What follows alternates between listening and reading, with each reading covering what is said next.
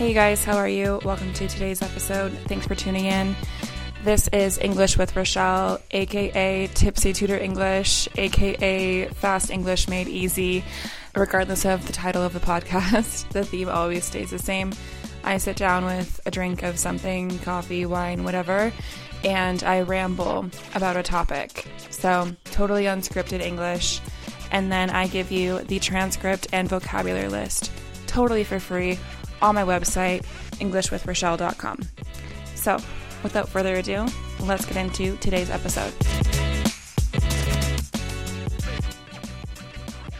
You guys probably can obviously hear it. I have a North American accent. Specifically, I have a Canadian accent. However, I live in the US now, and the US has some stereotypes, but we're not going to get into some of those because they're not all great. But one of them is that we humanize our pets too much. We treat them like they are children, which, I don't know, it's a good thing and a bad thing in my opinion. But I have two pets. I have a dog and a cat. They're both rescues. I used to work at an animal shelter, and so I have strong feelings about this topic. And so that's how I got the idea for today. Today we are talking about pet culture in the US and just how massive the industry is. I didn't realize how massive the industry is until I was researching this. But anyways, I have my notes. Let's get into it. First off, for starters, we're going to talk more specifically about companion animal ownership, not like fish and hamsters, which are still legitimate pets, but we're not going to be, at least I hope not, we're not like treating hamsters or fish like kids, right? We see this more with dogs and cats, maybe a parrot or a horse or something, you know what I mean? So the USA has one of the highest rates of pet ownership in the entire world, with 67% of all households having at least one pet.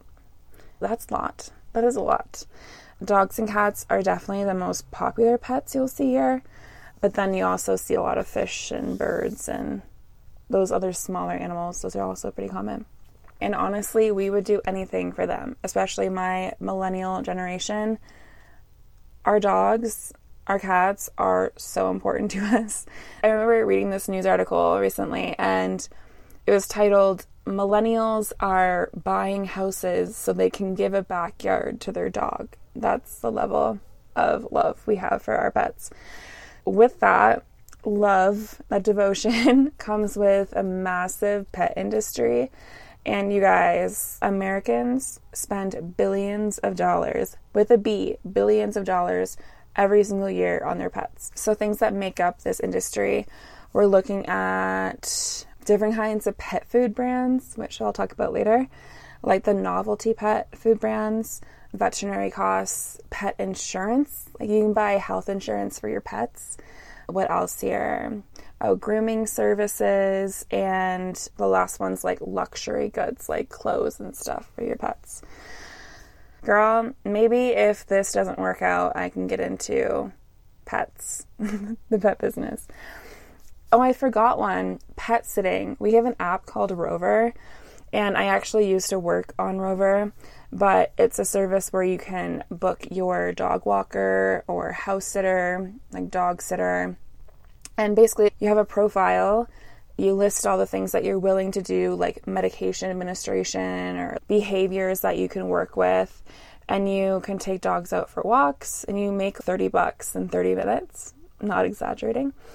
And what else? You can house sit. You can stay at their houses while someone's away on vacation and take care of their pets.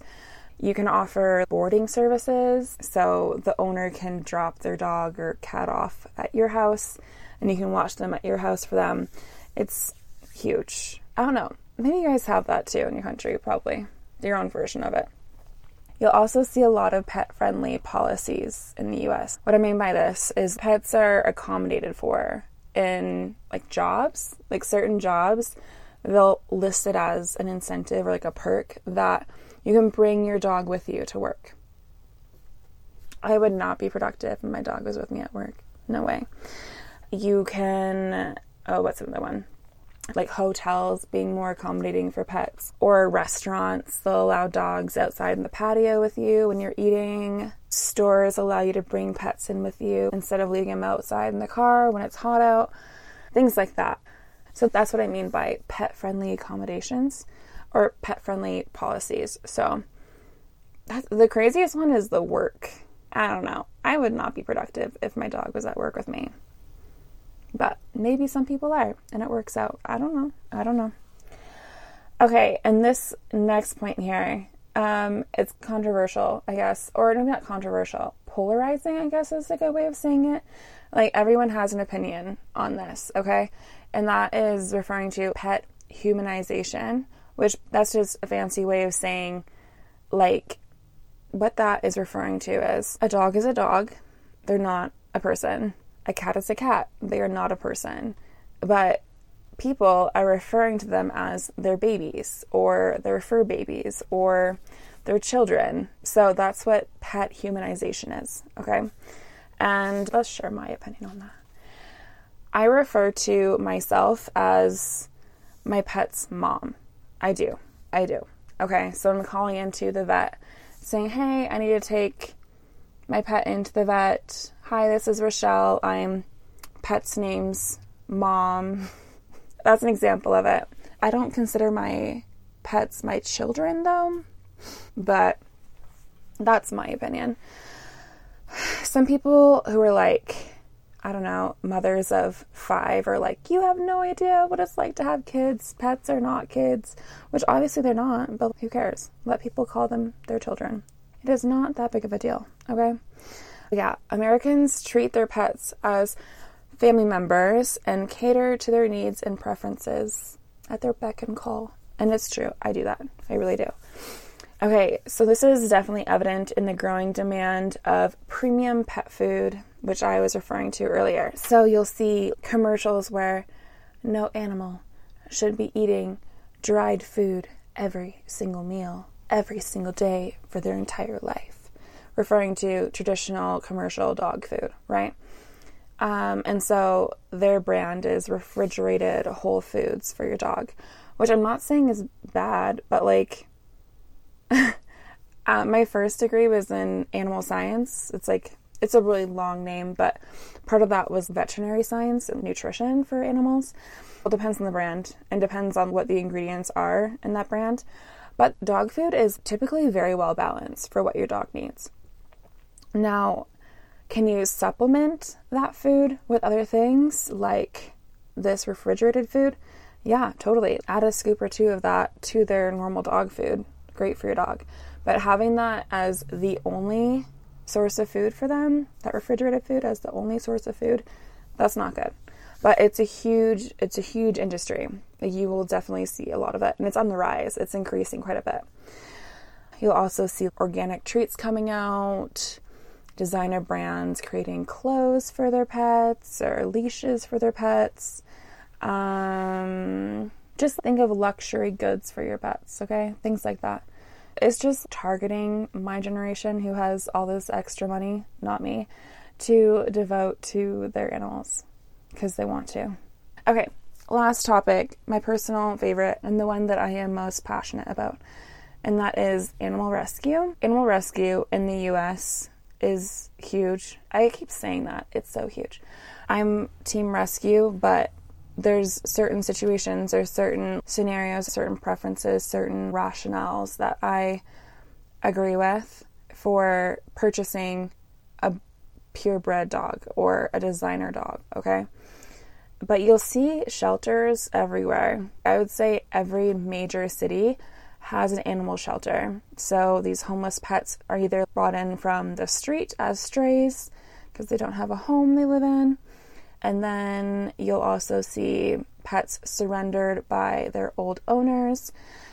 But anyways, pet adoption and pet rescue is very promoted here in the US. There's a lot of different agencies that have commercials on the TV, commercials on YouTube, whatever, promoting animal rescue. And this just helps with getting the awareness out for animal rescue. Oh, and with that being said, most major cities, they have animal welfare officers.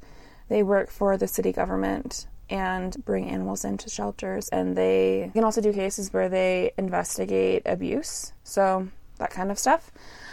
But anyways, those are my biased opinions. That's my whole spiel on animal rescue. I could go on, but I'm not going to. Let's get into the last part of this, and that is like the reasons why someone might want to purchase a dog in the US, or the culture behind purchasing bred dogs in the US. A lot of times they think that buying a puppy, a purebred puppy, will give them this best shot at having a well-behaved dog. And I don't know. I don't know. I don't like this. I don't agree with it at all. There's people who just should not raise animals. They just don't know how to train behaviors. I'm really blunt, and that's what I think. They don't know how to train behaviors. They don't know how to be like stern. They need to be stern because they don't know how to. And then from that comes all these bad behaviors. So what I'm getting at is that I'll take my dog, for example. She's a rescue. She was so abused. She was so abused and so neglected. She had horrible behaviors from that abuse. And then me working with her, me training her, she's now like the best dog. The best dog. 0 bad behaviors. And she's a rescue. She's a mutt. I don't even know what she is. She's a mixture of many things. But a lot of times these designer pets or these purebred dogs, they're not bred by people who should be breeding these dogs. We call these backyard breeders, and it's just people who don't pay attention to genetics, and they don't breed for behavior. They just breed to make money, and they just don't care. And you'll see this everywhere. Look in Facebook Marketplace, look in your city's online newspaper, wherever you can post advertisements, everyone's selling their pets. Like all of them are selling puppies, and they don't know how to pay attention to genetics. They don't know how to breed for behavior. And this is what comprises most of dog breeding in the US. And for that, I definitely disagree with this opinion that raising a purebred puppy is going to give you the best dog. I don't agree with it whatsoever. And I have firsthand experience with that. It's not just this unbacked opinion. And on the flip side of that, we have these amazing, passionate, loving breeders who have been doing it for years. They are specialists in their breeds. They do home visits. They interview these potential parents. They breed them for what their breed is actually meant for. Maybe you're a hunter and you want a hunting dog. Like, you will spend really good money on getting a good hunting dog, right? But it's someone who's very reputable, very experienced. In that scenario, that's when I would say, yeah, totally, buy a bred dog. Otherwise, there's so many puppies in the animal shelter. Just get a puppy from there. That's my opinion. Also, with that, and this is the last thing I'll say, and I will get off my soapbox, okay? Thank you for listening. You'll see these backyard breeders who don't pay attention to health, right? They don't really care what the health is. They don't pay attention to how healthy these puppies are in the future. Versus a mutt that you get from an animal shelter. With mutts, meaning they have many different types of breeds, like many different types of dogs, many different breeds. With breeding different breeds, many of them, comes genetic diversity. And with genetic diversity, typically it gives you a healthier dog. Okay, so mutts live longer than these purebreds, especially these purebreds that are purchased from people who have no business in breeding. Soapbox over. That was probably, that section is probably as long as the entire podcast. Now you know my stance on that. What is your opinion? Were you blown away that we spend billions of dollars on animals every year in America? Do you guys sleep with your pets in bed?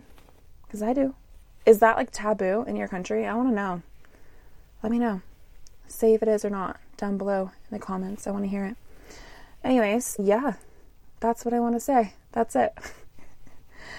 Thanks for listening, and I will see you guys in the next episode.